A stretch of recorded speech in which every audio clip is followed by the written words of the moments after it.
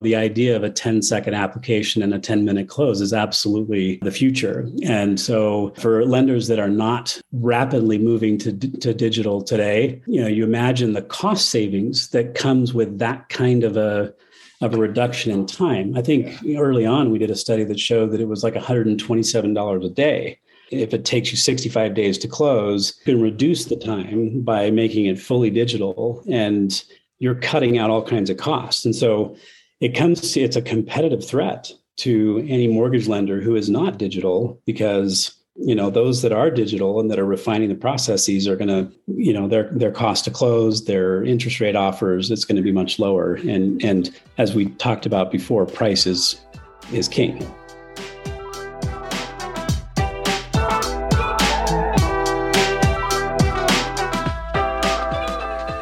Hey folks, Clayton Collins here, CEO at HW Media, and we're back for another episode of Housing News. Today we have Nick Thomas. Nick is a co-founder, president, and chief product officer of Finicity, but today he's the EVP of the Office of Engagement and the global head of open finance innovation at MasterCard.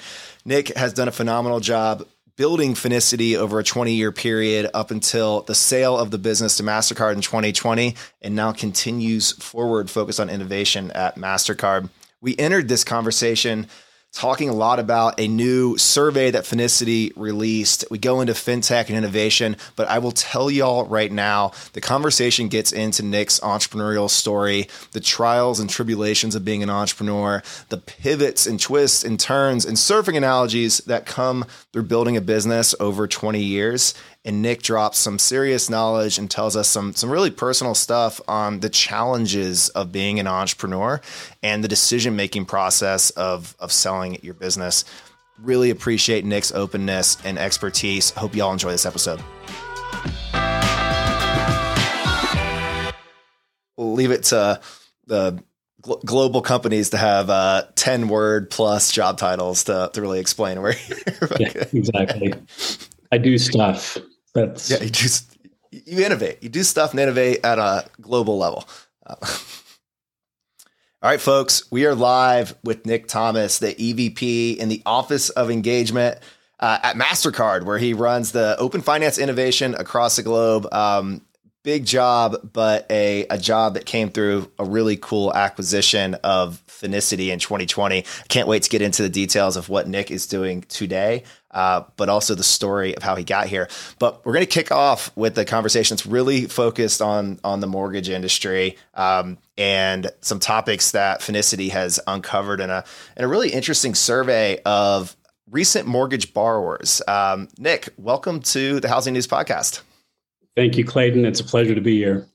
So, Nick, this conversation kicked off as we at Housing Wire were learning more about this survey that Finicity and MasterCard has done. You surveyed 1,000 respondents who recently took out a mortgage and really focused in on the digital mortgage process and some of the takeaways, the frustrations, the pain points that these borrowers had as they completed their recent mortgage. Can you tell us a little bit more about the hypothesis for this survey and what thesis you were trying to prove out or uncover for learnings for the industry and for Finicity? Yeah, absolutely. When we started into this world of open banking, open finance, we actually tackled the mortgage market first. We figured we would pick the hardest one, and there's all kinds of nuances to bringing open finance into the lending, specifically into mortgage, because it's so high value. It's a lot of money that's changing hands, and really important to get the underwriting right. When we started, the average time to kind of make a decision on a loan was 10 days. And the average time to close on a mortgage was, 65 days. And so early days, we targeted the goal of a 10 by 10 mortgage. So a 10-minute decision and a 10-day close. And the only way you can do that is to remove steps and to streamline processes. You think about the last time you did a mortgage, and even today, a lot of people are bringing in paper documents and to their mortgage lender. and or they're uploading PDFs. It's a slow process of data collection from the borrower. And so what we did with this survey is we wanted to uncover kind of some of that anxiety and frustration the home buyers encounter throughout the home buying process. I mean, we've been at it now for 6-7 years, and it's definitely getting better. But where it was when we started was, it was a long process, and it's getting better now. And so, we surveyed 100 respondents, and we pre-screened those who took out a mortgage within the last year. So it's current. This is what's happening today. And this is buyers and refi? I believe it's buyers and refi. Okay. All right, great. So there might be some different experiences in a refi process or different pain points in the purchase process. And so let's dig in a little bit deeper there. So what themes really started to pop out in the responses? What were these borrowers saying in response to your questions? Well, I think so. One of the things was, 90% of the respondents, they felt the loan decisioning process was a fair representation of their financial situation. 89% reported the loan application experience was more stressful or equally as stressful as the home buying experience itself. And when we asked them more directly about the most significant stressors associated with purchasing a home, the borrowers pointed to a number of different issues. 32% had to pay more for their home than they wanted to, due to competing offers. The market has just been crazy. 83% of the respondents using digital verification said their loan processing time was shorter than expected or met their expectations because we are in a digital age. 88% of the respondents felt comfortable giving their consumer permission data to their lender, which, it just shows the evolution of the constituency, that asset and employment verification, that people are used to that, and they're used to doing that digitally. And so that number has been going up. And the fact that they're willing to share their personal financial information for the purpose of mortgage qualification and repayment. And 60% indicated that low rates were the primary factor in their decision to refinance. And anyway, so one of the overarching trends here that we're seeing is that consumers are expecting it to be digital. They're expecting it to be faster, and so when they're saying that it meets expectations when using digital verification, that just, you go back in history and people were uncomfortable. The number of people comfortable was definitely less. And so it just shows the evolution of expectations and the evolution of just, what consumer comfort is. One of the metrics that popped out to me in the survey was that 73% of respondents said that they'd return to their previous lender for future loans. And we all know that the actual pull-through rate or retention rate of borrowers in reality is much lower than that across the mortgage industry. Do you think this signals a potential sea change and borrowers coming back to their lender if they're happy with the digital process, or they assume or in reality the lender already has that digital connection point to their financial footprint, which makes it more attractive to return? Or is this just rosy-eyed thinking and these borrowers are really going to go somewhere else on the next turn? I mean, we absolutely see that. You see the growth of the super app, right? This idea, going back to the original vision of banks that were this walled garden of all these services that the consumers come to. But if my interest rate and the cost of my loan is super competitive, and it doesn't matter where I go, it's better to have a relationship with one place. The reason that people go to other mortgage lenders is they shop for rates. And so as rates become more democratized, as the cost to close becomes more, kind of more transparent and even commoditized, I think you'll see people staying with, one brand, for a plethora of products. And the biggest reason that people leave to go to other brands today is really just shopping for rates. So the survey highlighted that only 37% of borrowers said their lender of choice offered the lowest rate. So that's implying that 63% of borrowers knowingly chose a lender that did not have the lowest rate. What are the drivers there? I think the ease of application, the ease of approval. There is an actual cost, to go in and create a new relationship with a new financial institution. And so it's a cost benefit analysis, right? And so if you can have these verifications already done, if you can be pre-qualified, and then if you do the sniff test to make sure that the rates aren't, that far off, then I think most consumers, as you can see in the survey, are going to stick with their current lender. Especially in a market where you have to put in multiple offers. I'm curious. So I know this survey was done over the last year, and I'm guessing some of these metrics would change considerably if it was done in Q1 and Q2 2022. So 35% of the survey respondents had to put offers in on multiple homes. I think that's like 100% right now.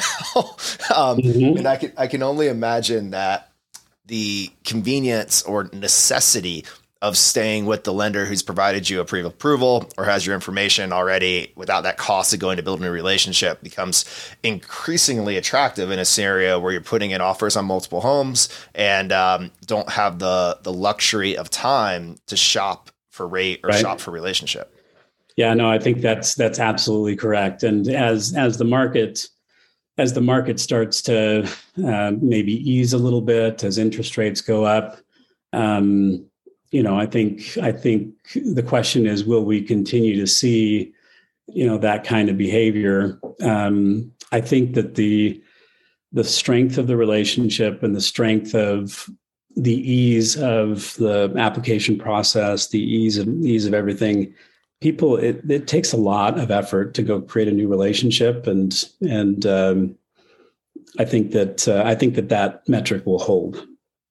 So, Nick, it feels like we're at a unique point in the digital mortgage adoption phase where we might be getting close to that point where having digitally enabled point of sale and processing and underwriting is a true differentiator to really just kind of becoming a requirement. And if you look at the data that's coming through in this survey, more and more borrowers are comfortable providing their digital data, providing their access to their banking account information for automated underwriting, automated asset and income verification. So where do you think we are in that evolution of digital enabled as a differentiator to digitally enabled as a requirement?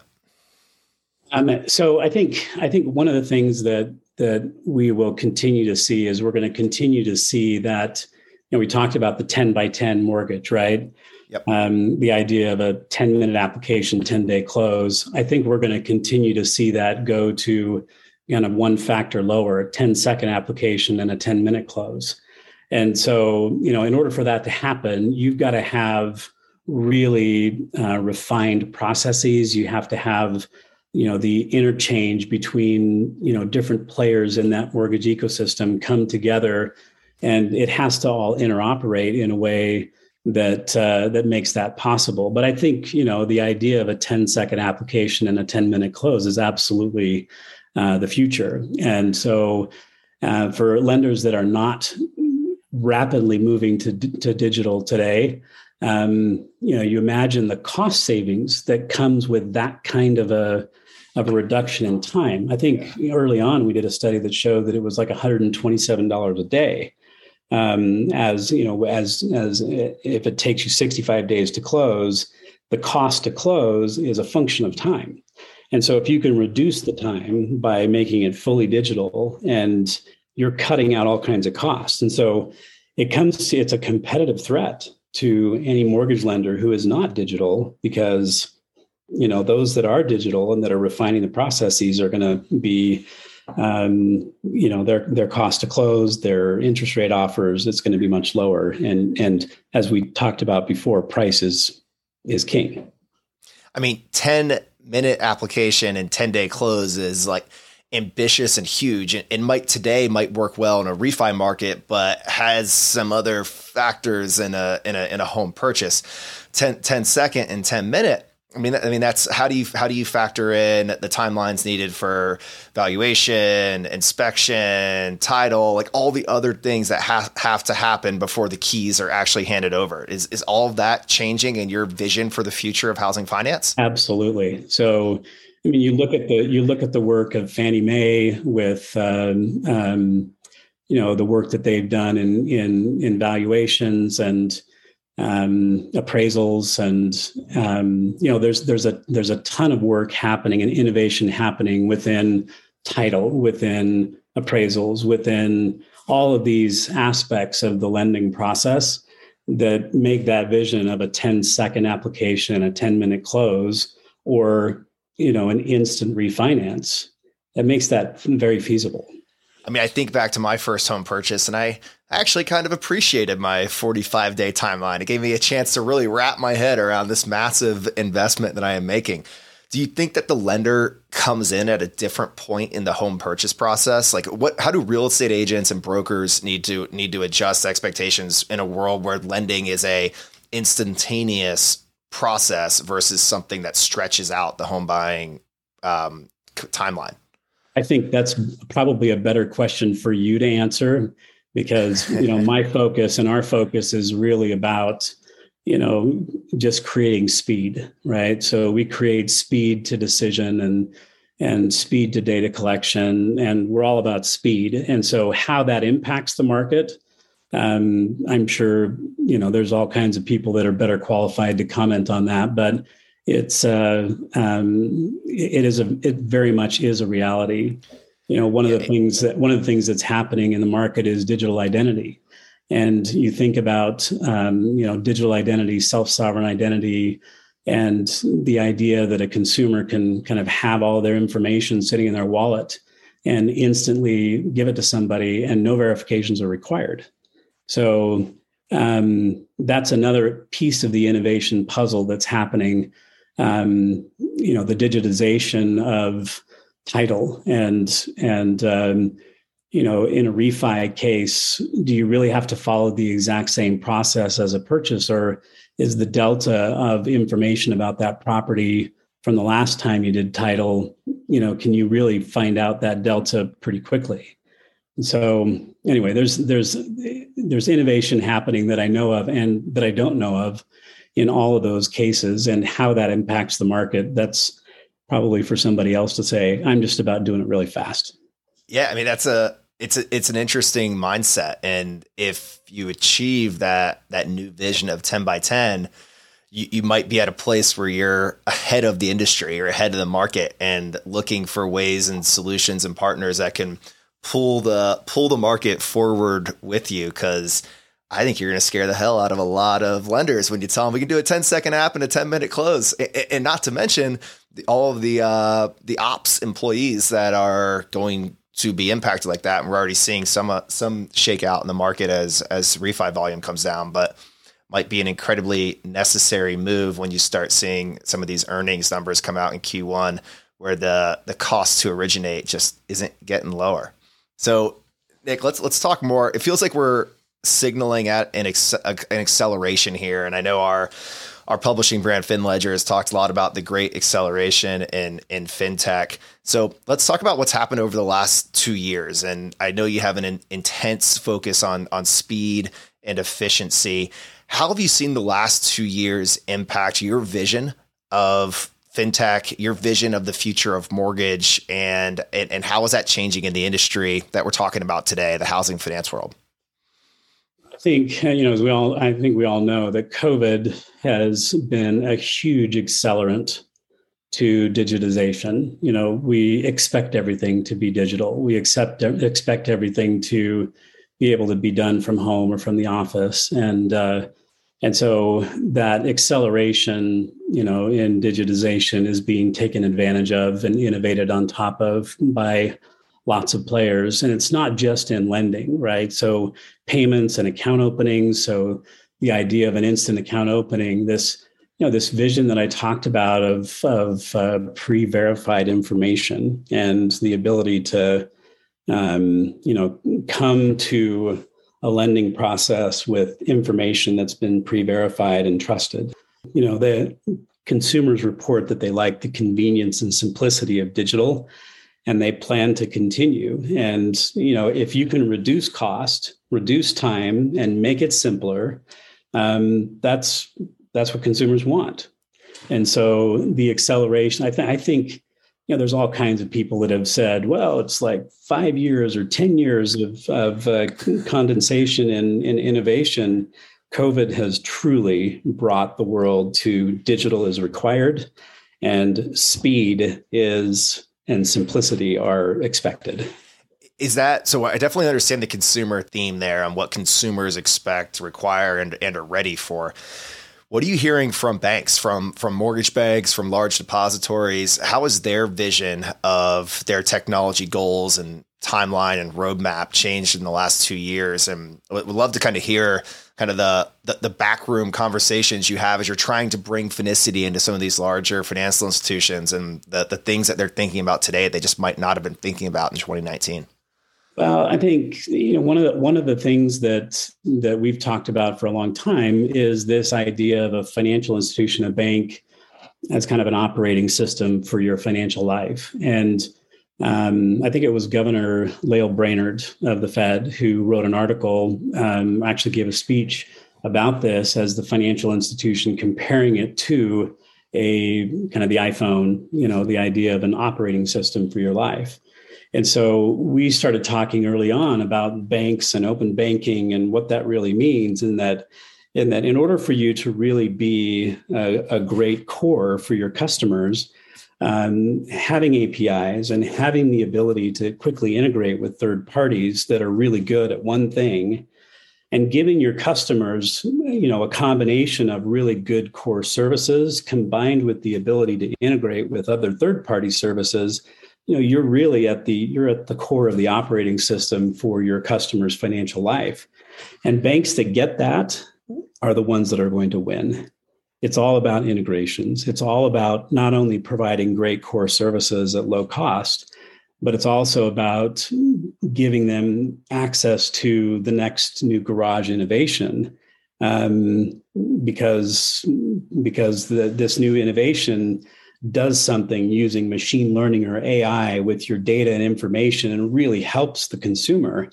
And we know that the technology cycle for integrating into financial institutions, it's a pretty long cycle. And so giving consumers both great core and access to great third-party innovation, that's a winning strategy for banks. Yeah, you hear from some of those garage startups and fintech that getting a big global logo on their client sheet can be a differentiator in capital raising and getting into new institutions. But if you're not well capitalized going into that relationship, it can also be a death nail of the pain of getting through vendor management and then integration. Like all of your resources can go into getting into that one global account. So are you kind of pointing at, as institutions improve their tech infrastructure, it's easier for them to test these new garage innovations without sucking up 18 months of a startup's time and capital to test that capability? Yeah, and that's really the power of these interfaces, whether it be a service bus or some kind of an API solution. The idea of giving consumers access to hundreds or thousands of third-party applications, that's the winning strategy. And so, I understand there's obviously, you have to have risk mitigation, you have, regulatory responsibility, but, blending the ability to innovate with that responsibility, there's no reason it should take 18 months to go through vendor management. It should be easier than that. So in terms of consumer offering, where do you see financial institutions focusing their effort right now? What's the most important thing they're trying to bring forward in their product offering or efficiency that makes their existing products better? I think the most innovative, the largest financial institutions are really, they've gotten behind open banking in the US and globally, whether by, being forced by regulators, or in the US, we've been better at being more bottoms up. And so there's tons of innovation that's happening through creating interfaces that allow even silos within the bank to talk to each other. And so I think the what we're seeing is we're seeing the largest banks that are making the investment. We're seeing platform players that are serving small to mid-sized financial institutions that are jumping on board, Fiserv, Jack Henry, others. And so we're going to see this digital enablement happen across the board here in the US. And we're seeing similar things in other markets. And so I believe that vision and the message of being a core part of somebody's financial life is winning out over a closed walled garden vision. Even if the result is the same, right? So you have a super app and you want your customer to come there and you provide for access to third parties, you're having to, that's really the future, is that consumers want to have everything fast, cheap, secure, easy. And if they don't have to go someplace else to get that done, and they are confident, think about Costco, when was the last time I price checked at Costco? It says you just go and you just buy stuff, and because you trust that they got your back. And buying in bulk is cheaper, right? That's right. Maybe. Why is every purchase $400 every time you leave? I don't know, but I know, totally. It's crazy, but I think that's the future. Is that the commoditization of pricing. Of just, consumers know, they have the ability to know what competitive prices are, really fast. And so the organization who can put together a basket of services and provide access to third-party innovation, and those core services are price competitive and, value competitive, consumers they're going to come to that super app all day long. Well, it seems like that convergence of services enabled by technology is a huge differentiator for depositories who are already touching multiple parts of consumers and businesses' financial lives. In the housing finance world, we've seen market share shift quickly over the last decade to independent mortgage banks. And I think more often than not, we see the depositories kind of come in and out of mortgage and back out a little bit and back in, and we're hiring, we're firing, we're focused, we're not. But digital convergence seems to be something that would make mortgage banking more attractive and higher margin for the depositories. Do you think that theory holds? And how does open banking influence the power shift between independent mortgage banks and depositories who have the converged capabilities? One of the reasons that independent mortgage banks have, kind of risen to the top in the world of mortgage is because of the level of investment in innovation and digitization. And that's resulted in lower costs. It's resulted in better consumer experiences. And so, I think that same thing is going to continue to hold true. The platforms that can offer that same kind of service through a third-party brand. We know that most large banks are, I wouldn't say it's a bit of a generalization, but they tend to be resellers of other people's stuff. And so, if you can come in and provide a great platform for a large brand who has the customer already in-house, and you can provide competitive services through their brand, that's a winning strategy too. The industry's been doing that through wholesale and correspondent relationships forever. But as we look at the financial performance of some of the IMBs over the last couple of quarters, that comment kind of has my mind running of how retail and wholesale partnerships might change in coming years. It seems like there might be some potential for a new face of funding strategy in the mortgage ecosystem. Yeah, you definitely have a great bird's eye view to all this stuff that's happening. And now we're going to take a really quick break for this week's edition of the Mortgage Minute, brought to you by Angel Oak Mortgage Solutions. I'm Tom Hutchins from Angel Oak Mortgage Solutions with today's non-QM Minute. In a time when rates are increasing and refinance volume is decreasing, a focus on the real estate investors is a great strategy. We have a no-income DSCR product we call Investor Cash Flow. And what it is, it's an extremely easy loan where we're looking at the credit quality of the borrower, but we're not looking at their income or their tax returns or their employment. We're simply analyzing the cash flow that the investment property will generate. If the borrower qualifies based on that cash flow, they're going to get a loan. And the great news, it's very simple to do, and investors are not capped by how many loans they can actually put on the books. This is ideal for someone who's either maxed out on their Fannie Mae loans or just simply can't qualify using their tax returns. So the bottom line, it's a very easy, straightforward loan that we can get closed for you very quickly. And that's today's non-QM Minute.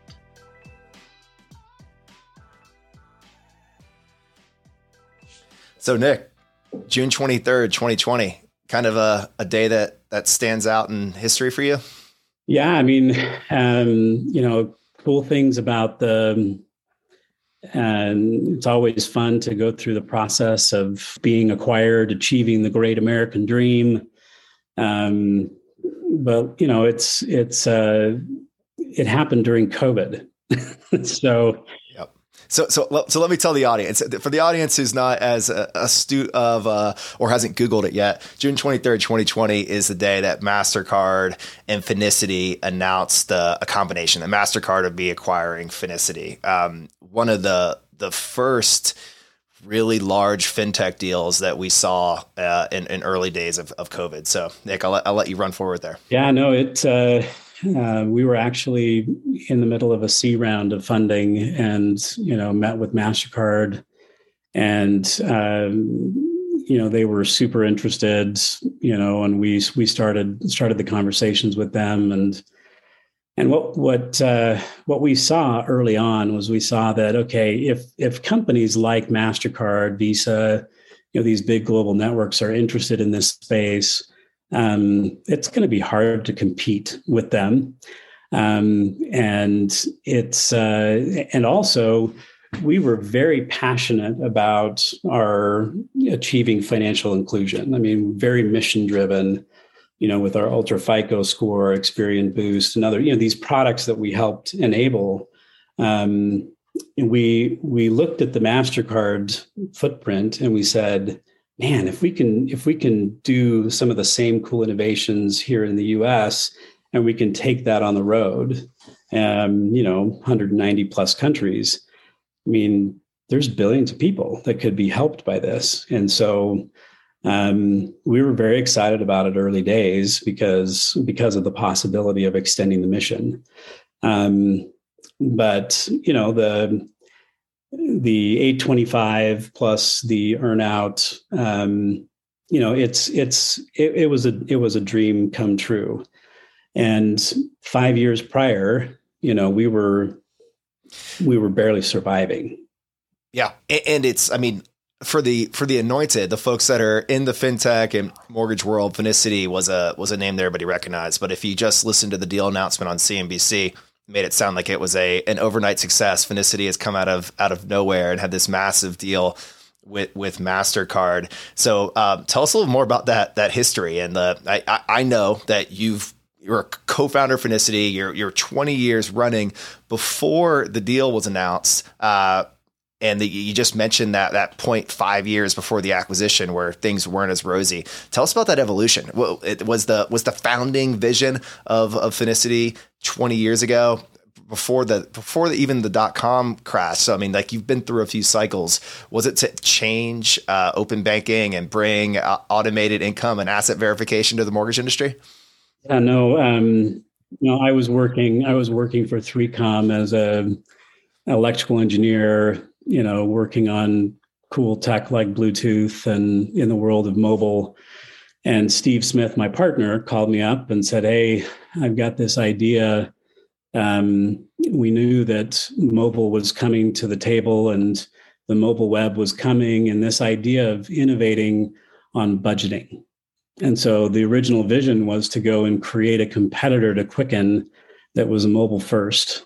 back in 2000. And the original vision had us connecting to one bank. And I jumped ship from a great job to go, and Steve and I went off and tried to make this thing work. And we quickly got to the place where we're like, we probably need to connect to more banks. And so we engaged with a third-party aggregation platform provider. And we went live with our product really in 2001, 2002, supporting, about 1,200 banks. And the consumer adoption of our platform was really, really good. And we started as a free trial into a subscription-based product. So, subscription was not typical. In 2004, we went to the web. So we were, early pioneer into the web. JavaScript, about 70% of JavaScript was the same across browsers. And, we had this great subscription-based model, free trial into subscription. The number of connections started to increase. The company that we partnered with was like, hold on, we can't support all these connections. We did a deal with them to basically take over the adding and maintenance of these connections. And in 2005, Intuit acquired them. So Intuit wanted that data aggregation capability. We actually became a provider of services to Intuit. So we're competing with Quicken at the same time as we're providing services to them. And, it was just surreal, these twists and turns. And then anyway, so we spent 15 years in this direct-to-consumer space. We did coaching. We partnered with the Southern Baptist Convention and to really bring envelope budgeting digitally to consumers, because that was, the best way to budget. And in about 2012 was really kind of the birth of fintech financing and investment. And in 2013 and early 2014, we started to get a lot of questions from other fintechs that were like, hey, I use your consumer app to determine whether a bank should be up or not. And so they were using Yodlee or Intuit or Cash Edge or somebody. And they're like, you guys do really, really well. Can we get access to your platform? And we've never really thought about, bringing data aggregation to the market, because we were so focused on consumer wellness and, financial wellness and budgeting. And, but ultimately just decided, well, heck, why not? So I took the platform, slapped an API on top, built a team, we slapped an API on top, and it was just a rocket ship from 2014 on. So that was like the pivot point of consumer facing, taking a capability that you built because you needed that for the consumer app and turning that into the B2B solution that ultimately became the rocket ship that you rode for the next 5 or 6 years. Exactly. So what did you do did you deprecate the consumer side? What did you guys sell it off? Like what happened to that budgeting focus? It's still there. Envelopes is the application. Okay. It became less and less, it's really core to our mission, right? Helping people make better spending decisions. And so we retained it the whole time. But the real opportunity was with open banking and enabling mortgage and payments and all the use cases of open banking. And so, we stayed true to our mission at the core, but the growth engine was really in this B2B data aggregation space. And so we happened to be in the right place at the right time. By 2014, we built out over 16,000 integrations with banks.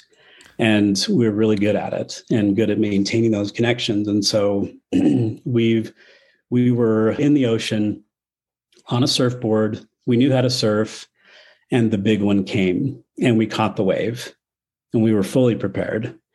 And so, that's really what entrepreneurism is about. It's about being in the water, knowing how to surf, and then when the wave comes, that you actually catch it. There's a lot of waves that we didn't catch, but this one we did, and we were able to ride it into the shore. That's a great analogy. I've heard lots of entrepreneurial analogies about getting in the game, like get off the bench, get in the game and find your shot. But I love that surfing analogy. So the years go from 2014 up to 2020. You've got every bank in the country, if not a large part of the world, integrated in the platform. You're making an impact in the mortgage space. Were you starting to do crossover into other parts of financial services, or were you 100% mortgage leading up into the MasterCard announcement?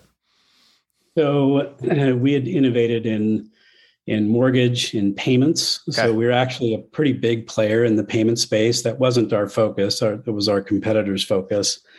And we had been extending into auto and personal lending. We had extended into developing attributes to support credit decisioning. And so the data science effort that we spun up, all of that was in place. Another area that I had spent a lot of time in was in digital identity, and obviously MasterCard has their own play there, and so we were able to dovetail into that. But I saw early on the convergence of open banking, digital identity, consumer data rights. I mean, all those things were coming together, and so we were on track to kind of expand beyond the open banking space to include other services that would be even competitive to the other players in the market. Tell us about some of the pros and cons that you thought about in 2020. You're planning on raising that Series C. Ultimately, choose to take the path of doing a deal with MasterCard. That has some big implications on you and your business and your product. Also, maybe positive or negative implications for the mortgage industry and the payments players that you've been serving. How did you think through some of those pros and cons of making that decision to sell the business and join MasterCard? One of the things that we did, part of our strategy early on was we were partners in creating the financial data exchange. So we knew that the standards, for open banking in the U.S. didn't really exist. And so the idea that, we could not only extend our business because MasterCard has 30,000 bank relationships globally, but we could also kind of extend standards. And the vision of interoperability, not only within a market, but global interoperability was a pretty cool idea. I think, the vision of, what's interesting is that after the acquisition, you say, well, did we sell too early, right? Did we, I think Plaid had, they had a bid in from Visa that didn't get approved by the DOJ, but they were valued at 5, and then they raised money at 15. And you're like, oh my gosh, well, did we sell too early? And but ultimately, it was the right time and it was the right opportunity, and we had very patient investors. And MasterCard was the right play for us. Absolutely. And I've talked to multiple entrepreneurs who, have these opportunities. And I said, dude, your family's more important. When the timing is right, even though you may not have the glorious, the value that you think you should be at, or you can see, getting to a bigger valuation if you just wait another year. The personal cost of being an entrepreneur is super high. And that's one of the things that I didn't totally understand while I was in the game, is that, your family, your spouse, your friends, when you're in it 24/7. And so the opportunity to exit, the opportunity to partner with somebody who has a vision that can kind of help you extend that vision and give you the opportunity to become a real person, there's a value there. And so I think the message to entrepreneurs is that, yes, I mean, it's great to have that story, but there's costs associated with playing the game. And, if you just know when it's the right time, and it's never going to feel like it's worth enough, but think about what your life is going to be like. It's had to be an incredibly hard decision. And I mean, I really kind of respect you brought up the topic. I mean, fintech valuations did shoot through the roof in the last 15, 18 months. But now we might be in a time period where there's some down rounds and valuations aren't as favorable as they were in Q4. So I guess we can kind of take it back to your analogy of being in the water on the surfboard, ready to catch the wave. You never know when that swell is going to be gone too. So there's ultimately a time where you have to make a decision that's right for the business and right for you personally. That personal topic kind of leads us into my last question of the day, Nick. And this is a question I've been asking all of our guests since I've kind of jumped back into the host seat on Housing News. So if you did not dedicate your career to technology and financial innovation and building your business at Finicity and now leading innovation at MasterCard, what would you be doing? What does an alternate universe look like for you? I would be a school bus driver and a stay-at-home dad. I like that. That is the first time I've heard school bus driver. With your location in Utah, I kind of thought you were going to say ski and snowboard all day, but school bus driver and stay-at-home dad. I love it. Yeah, I mean, I love tech. I mean, it just fires me up. And I mean, so I've always been in technology. We love skiing. I mean, my daughter is competing in pre-Olympic skiing. She actually quit school the second semester this year to go and compete. And so, how old is she? She's 18. So 5 kids. I grew up in Arizona, so I ski with a Phoenix accent. But all of my kids are native speakers. Backflipping, jumping and racing skiers. And so it's been the family is, I'll tell you a quick story. The day after the transaction, I got a call from a gentleman that, has raised a lot of money in Utah and somebody I respect greatly. And I didn't really know him, but I had his contact information in my phone. And so he called me up. I was like, oh, he's calling. And so I took the call and I said, hey, how's it going? He said, hey, congratulations and welcome to the club. And I'm like, well, what club? And, he said, handful of people in Utah have taken a company from 0 to $1 billion in valuation. And you're one of them. Congratulations. And, my ego was tingling a little bit and I'm like, yeah, thanks. And then he says, and now you have a choice. Dead silence. And I'm like, what choice? He says, I've helped a lot of people get very wealthy. And in the majority of cases, it's ruined their lives. Says you have a choice to choose the path of service or choose the path of consumption. And the choices you make in the next couple weeks and months will set your path. He said, choose wisely. And he hung up. That was an epic moment. And so, the message I think is entrepreneurism is hard. It impacts you in ways that you don't really know and see. And it's great to have the story. But what really matters is your family. What really matters is your friendships. And what really matters is how you're helping people. And so I'm trying to take the better path and trying to expand the dialogue with entrepreneurs as to what the reality is that, this stuff doesn't really matter. I mean, it's cool and it does matter. And, it makes a difference in how we do transactions and live our lives and stuff. But the personal cost and of going down this path can be high. And so we should all choose wisely.